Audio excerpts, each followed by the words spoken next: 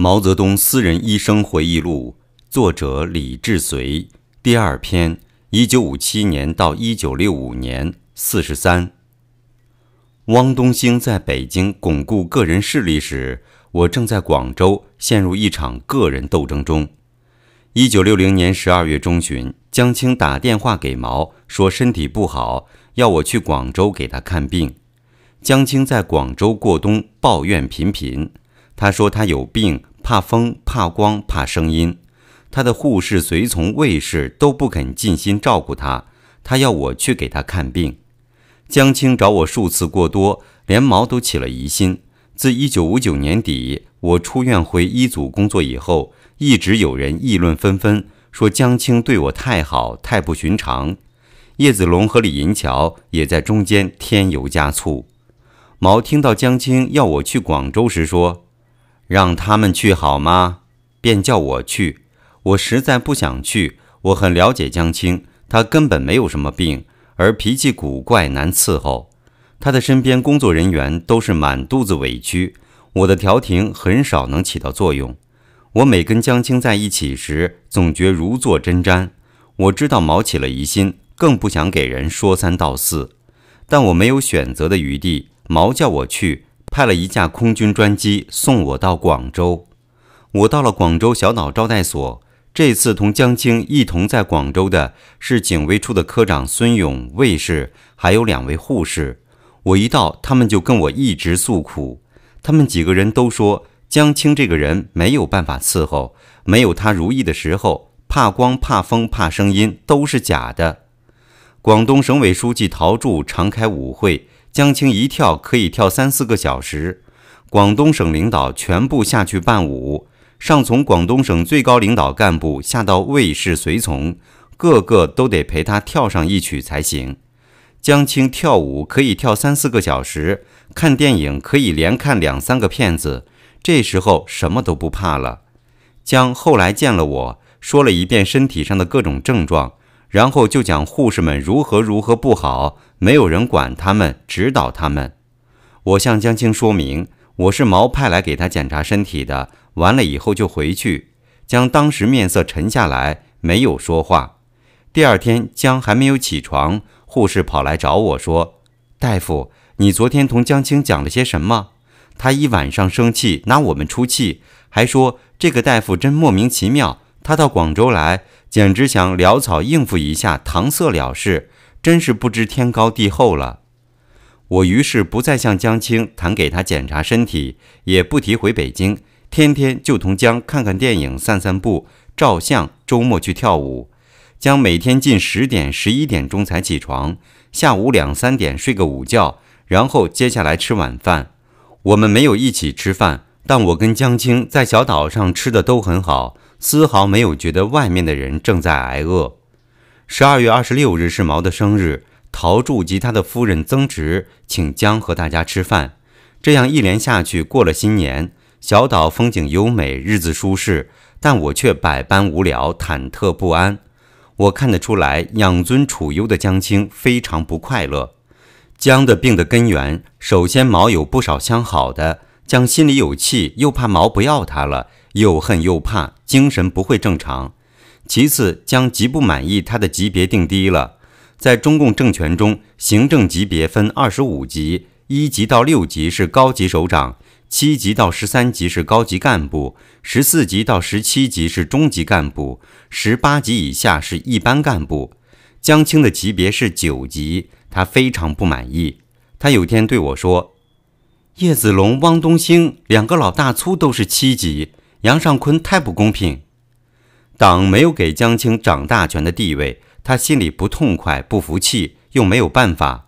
这2点加在一起，自然这里不如意，那里不舒服。谁有办法治好他这种心病呢？也只能毛表示永远要他，劝劝他才好一点。可是让他掌握大权，我看毛也不可能自己开口，就是毛想这样办也很难。何况江青眼高手低，什么本事都没有，还不愿在别人领导下工作，脾气又大，又爱教训人，同谁也合作不好。因此江青的神经衰弱其实是种政治病，他野心勃勃，却无处伸展。如果他痊愈了，他就得去工作。9级的干部没有真正的权力地位，但如果他是以毛主席夫人自居，别人尽管心里不尊敬、不喜欢或不愿意，也得对他卑躬屈膝、唯唯诺诺。最后，我终于了解江青不生病是不行的，只有生病，他才能予取予求，支配身边的人。他也需要毛以为他真的有病，否则他就得去工作。到小岛快3个礼拜以后，1961年1月10日上午，江青起床后叫我去。我走进3号楼他的休息室，他正坐在躺椅上喝着茶。我进去后，他叫我坐下，然后说：“大夫，我们谈谈。你已经来了3个星期了，无所事事，你有什么打算呢？”我说：“我在等着，什么时候你觉得合适，我就给你检查身体。”江青说：“我今天要你来是商量一下长远些的事情。主席身体很好，并不需要经常有医生在身边照顾。主席自己也说，并不必要有个医生。可是我的身体不好，徐涛走了以后，没有医生做系统观察和治疗，我需要医生，可是又没有医生在这里。我同你商量，你以后跟着我监管主席，你觉得哪个护士顺手，你就可以调来。”我本来这几天就看出他有这个打算，所以听了他的话并不意外。我说：“我调到一组来工作时，领导上交代是给主席保健，负责主席的健康。领导上说得清楚，这是组织给我的任务。江青同志，你的意见同领导上谈的不一样，这样改变，领导上没有同我谈，主席也没有同我谈，我不知道何所适从，我觉得有些不妥当。”江青说：“这件事我已经报告了主席，主席同意了。你没有别的意见，领导上容易办，我同他们说一下就可以了。”我说：“这件事还要思考，这样办我觉得不妥当。”江大声说：“有什么不妥当？你是不是眼里只有主席没有我？你看不起我这里吗？”我怕的是飞短流长，如果我真的做了江青的保健医生，医组里的谣言便会成为有根据的事实。我觉得事情紧张起来，我委婉地说：“根本没有看得起看不起的问题，当医生谁有病就得去看。我认为照你的办法会有不好的反应意见，对你对主席都不好。”江听我讲完，忽然立起身来，圆睁两眼，急促地问我：“你说有不好的反应意见，是什么意见？”我说：“不必说了，是一些流言蜚语，讲了没有好处。”这时江青急了，厉声说：“大夫，我一向对你不错，为什么有话不明说？你讲出来。”我说：“江青同志，你既然一定要问，我告诉你，自从1959年底我出院回来以后，一直有人议论说你对我好，这不同寻常。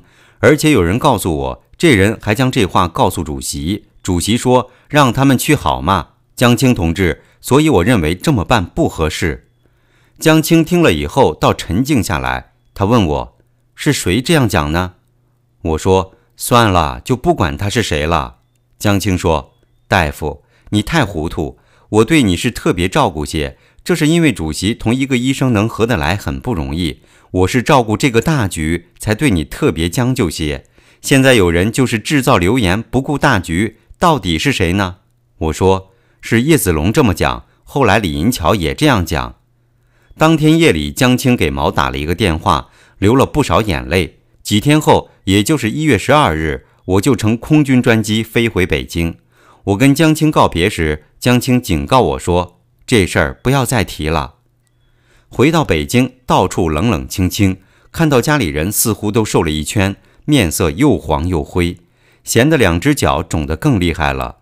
自我走后，他们每天的定量粮食都吃不饱，没有油，更没有肉和蛋，青菜也不容易买得到，能够得到一点黄豆煮着吃就是美食了。1961年春节，贤弄了点白菜和一些大米，煮成稀饭凑合过去。我决定过几天再去见毛。毛准备在1月14日召开8届9中全会。毛要求各级领导深入基层进行调查研究，解决大跃进以来的问题。直到今天，我仍然相信毛发动大跃进真心是想促进中国进步。问题在毛没有受过现代教育，他以为土炼钢、高产粮、人民公社、大跃进这些乌托邦的空想是中国迈向20世纪现代化的道路。毛的思想仍停留在19世纪，领导国家全靠毫无科学依据的主观臆想。现在他想缓一缓，思考应对的方法。九中全会对毛是个打击，参加的领导认为党首要的工作在恢复农业生产。在饿殍遍野中，毛的迅速工业化只是空想，民以食为天是不变的道理。会议结束后，1月18日夜我去看毛，告诉毛我在广州时的情况与江的对话。我对毛说，我忍耐很久了，叶子龙、李银桥说我同江青同志关系不正常，他们有什么依据？我认为他们不是丑化我，而是丑化主席，他们的用意到底为了什么？我一边说，我看毛在眯着眼睛。我说完后，毛说，前2天江青打电话来告诉了我，这事儿我清楚了，你不用挂在心上。常说谁人背后不说人呢？叶子龙、李银桥要下去锻炼了，过2天他们就走。我很纳闷，汪东兴为什么不告诉我这件事呢？我出了毛的卧室，立刻去找汪，向他问个究竟。汪跟我解释了此事的由来始末，见前文。我1月离开广州回北京以后，江青一再提出身体不好，保健局几经商量后，派了北京医院院长季苏华、上海华东医院院长薛邦奇和上海精神病防治院院长、精神科医生、神经科医生宿宗华到了广州，住在小岛河外的公安厅大楼中。他们到了1个多月，江青却迟迟不见他们，更不要说检查身体了。等毛、汪东兴和我到广州时，已经是2月底。我们到了以后，这3位立即找我说，保健局给他们的这个任务很光荣，可是太艰巨了，见不到病人，没办法出力，而且医院里忙得很，大家都急着回去。我将这些话转告江青，他沉下脸说，这些医生架子太大了。后来江青总算同意身体检查，但吩咐不能1天检查完，要分3天，最好是查1次休息1天，隔1天再查第2次，再隔1天查第3次。一共用了1个星期。第1天季苏华查的外科，实际上没有什么好查的，用了不到1个小时就结束了。等第2天由内科薛邦奇检查，除去做心电图稍微费点时间以外，也没有用多少时间就结束了。只有第3天宿宗华做神经精神科检查，用了不少时间。但江青很狡猾，避重就轻，规避了许多让医生了解他心理状况的问题。检查完毕，我去见了江，告诉他3位医生想当面向他说明检查结果和治疗方法。江表示同意了，然后问我3位医生查出什么病。我说3位医生没有发现有什么重要的不正常，身体情况正在好转。江冷笑一声说，他们的话你已经替他们讲了，不必见了。他们检查身体的结果，你先不要同主席讲，让他们写一个报告给我。我告诉了他们江要一个书面报告，不谈了。他们说不谈也好，反正只有这么几句话，当面碰钉子更不好办。于是将以前的检查报告取出来，将词句修改了一些，强调江青仍在原位癌放射治疗后的恢复期，有神经衰弱现象，建议他仍持续原先的文娱活动，然后写出来交给汪东兴看。汪看过以后不同意这种写法，说你们还是老一套，什么同意看电影、跳舞、听音乐，江青搞这些倒成了合法的了，你们不要出这些主意。我终于和医生们起了争执。原先保健局派这几位医生来照顾江青，好好治病的时候，我也在场。